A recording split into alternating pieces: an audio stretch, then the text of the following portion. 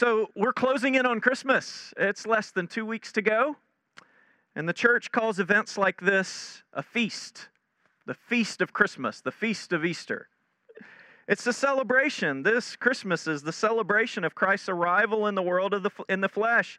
God becoming a human to redeem humanity from our darkness and our sin.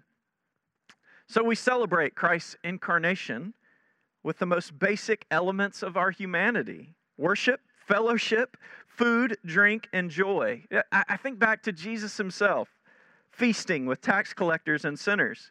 This is what we do when we celebrate Christ's incarnation. Saints and sinners, we feast together. Now, this is an unusual year for Christmas. It's complicated. And I want to ask you to do something. I want you to think of the people who might not have others to celebrate with this year. Every year there are people who fall into this category, but this year there are many of us who are normally able to get together with family, and all of a sudden we find ourselves in this place of loneliness and isolation. So think of people that might be in that place, and whether you need to plan a dinner outside, whatever it looks like, will you invite people? Or will you connect them with people who can invite them? Now, if you are one of those people who you're finding yourself in that place of loneliness and isolation, be bold. Invite yourself. You might even ask people what they're having for dinner first. You might ask several people and see what your best option is. But look, no, don't find yourself lonely in this season of celebration. We are longing, and even when Christmas comes this year, we're still going to be longing. This is part of building up these muscles of waiting, is that we are going to be waiting until Christ does come once again. But still, don't leave yourself in that loneliness when Christmas comes this year. Now, in our church, we haven't started singing the Christmas carols yet, and that's not because we're Scrooges. We save them up, and once we start singing them, we're going to sing them loud and strong for 2 weeks together. Now, we don't go search your homes and your car to see if you're listening to Christmas music on your own. If you're doing it, it's fine, okay? Jenny Cash, we had a parish council retreat Friday night and then yesterday morning, and Jenny Cash is driving her convertible and blaring Christmas music, just flaunting it for everyone else. And it's okay. But we use this time of year in our church to talk about waiting. Waiting is an integral part of our lives. It's an integral part of the life of faith. The most meaningful parts of our lives involve waiting. The arrival of a child, a joyful kind of waiting and anticipation. Restoration of broken relationships. Waiting to grow up and to find meaningful, satisfying work. Or other kinds of waiting. Waiting in sickness. The waiting of death. But the nature of life in our culture, the fast pace, the immediate availability of so many of the things that we want from day to day, the sense that if we want to be at all useful, we must be productive, so that as we get older, we feel less and less meaningful. All of this together makes us less prepared for the waiting that comes with life. Less comfortable when waiting arrives. Waiting has become more and more associated in our culture today with anxiety and restlessness.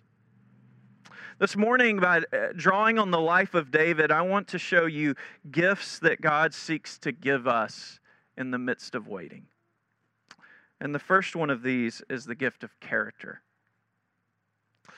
Character from a Christian perspective is not just moral behavior.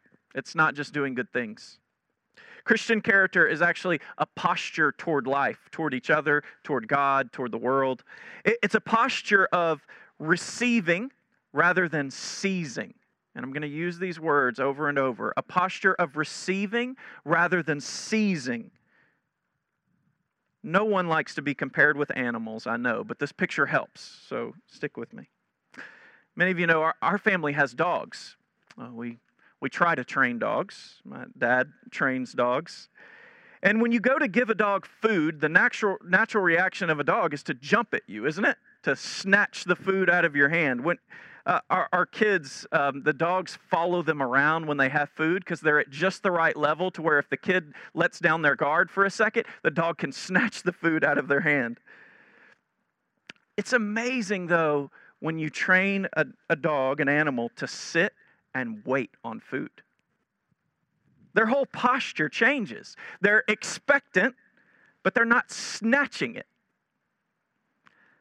And by nature, most of us as human beings seize the things that we want.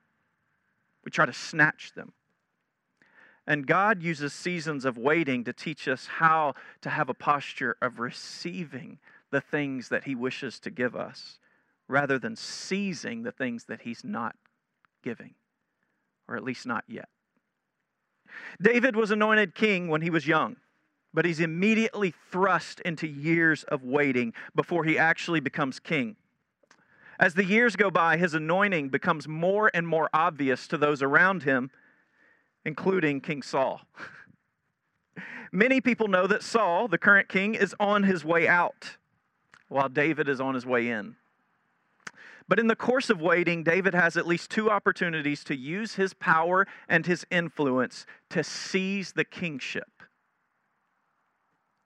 And many people would have been happy if he did. So in fact, David's men tell him on two occasions, "The Lord is giving your enemy into your hand. Won't you take him out? Seize the kingship?"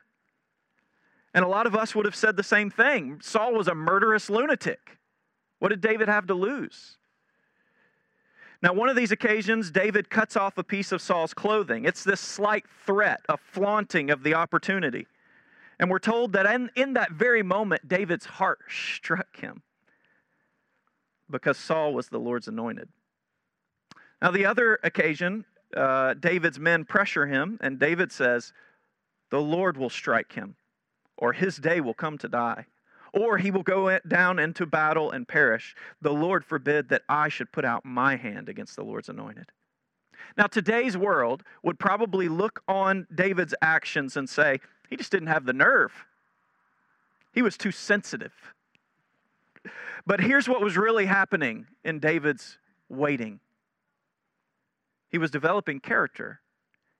He was learning the posture of receiving what God gives rather than seizing what God has not given. Not yet, at least. Now, there's one more story where this is blatantly obvious. That David, on this occasion, asks a wealthy man named Nabal.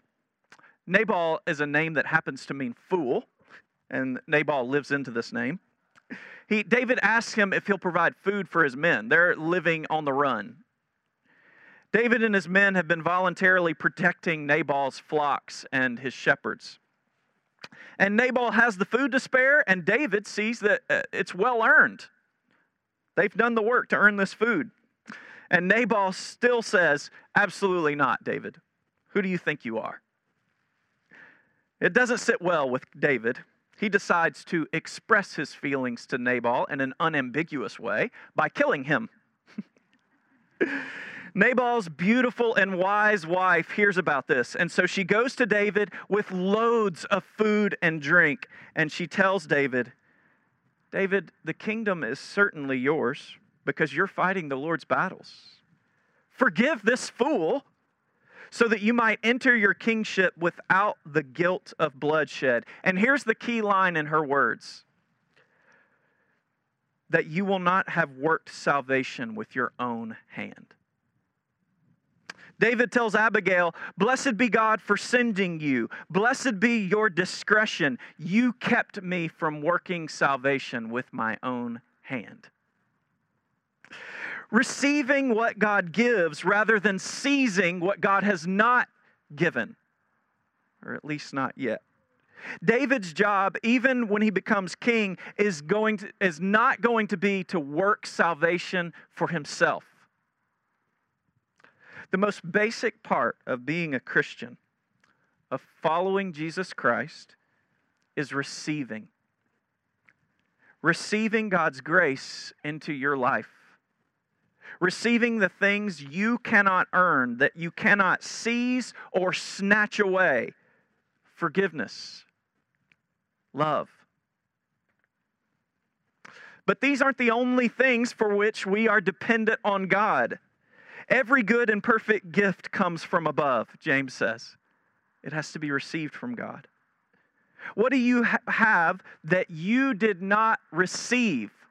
Paul says to the Corinthians when they're boasting about all that they have. Everything, the love, the grace, and the material things of life, all of them are gifts.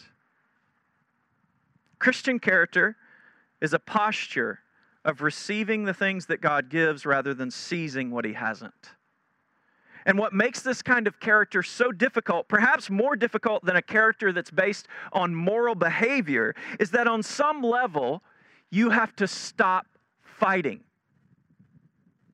You have to stop believing that it's on you and that you can do it. We have to embrace a life of complete dependence, trusting God at every stage of our lives that He is the only one who can give us what we need, what we're waiting for. None of this is to advocate passivity in life, but it is to say that everything we do grows out of a posture of receiving what God gives. And the more that we realize God is the one who provides everything that we need for life, the more that we're able to actually be active and engage in God's kingdom. This is another way of saying what Jesus says in John chapter 15. Without me, you can do nothing.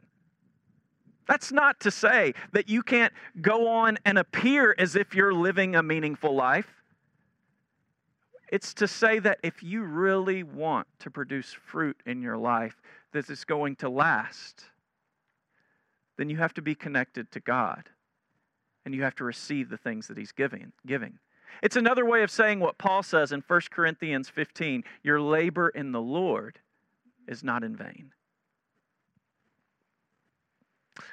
This is a gift that God gives us in waiting. Character. The ability to receive what He gives rather than seizing what He hasn't. Now here is one more gift God gives us in seasons of waiting. Friendship. The deepest friendships in life develop because of a vision for life that's larger than any of the people in the friendship. So the most shallow and short-lived friendships are those that revolve only around the people in the friendship. The friendship is basically about voicing our complaints to each other. David and Jonathan become friends because Jonathan discerned God in David. David would likely never have endured the arduous waiting in his life without Jonathan. And somehow all the evil that David experiences in his life does not diminish him.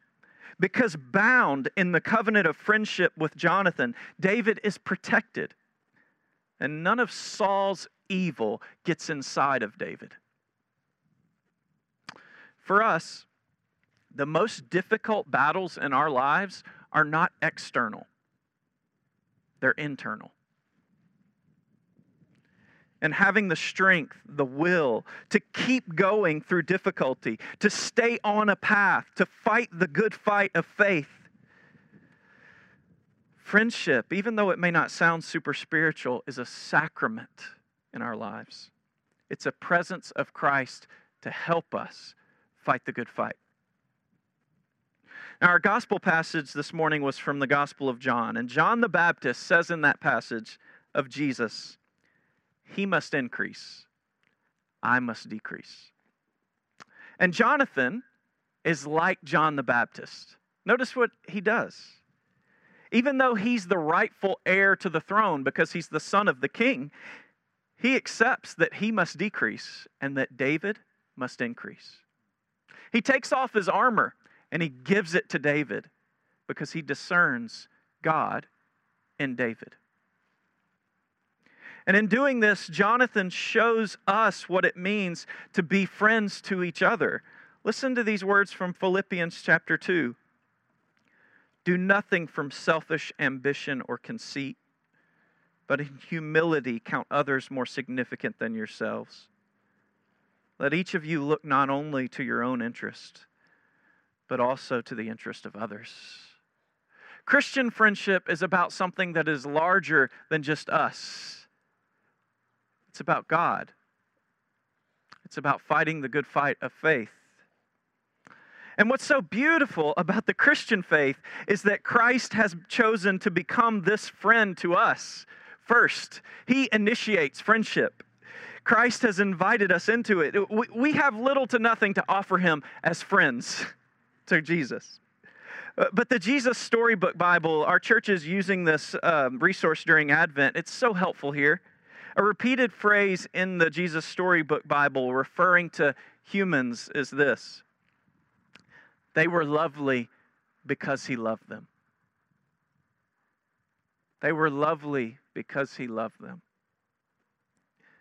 And when we're in friendship with Jesus, listening to him and being listened to by him, we become more and more lovely. We do have something to give in the friendship. So we all want good friendships in our lives. This is a gift that God wishes to give us, and we need them. The best friends are those who have learned to be friends of Christ, who've received his invitation to friendship, who sit with him and carry the friendship with Christ into all their other relationships.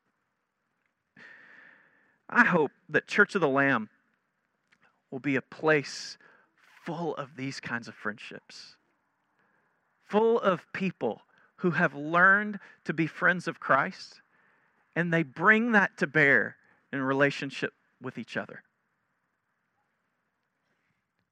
These are the gifts that God seeks to give us in life's seasons of waiting. Character, the ability to receive the things that God wishes to give us instead of seizing the things that he hasn't. And also, the sustaining and sacramental gift of friendship, the presence of Christ alongside us to sustain us and enrich our lives in the faith. It's in the name of the Father, the Son, and the Holy Spirit. Amen.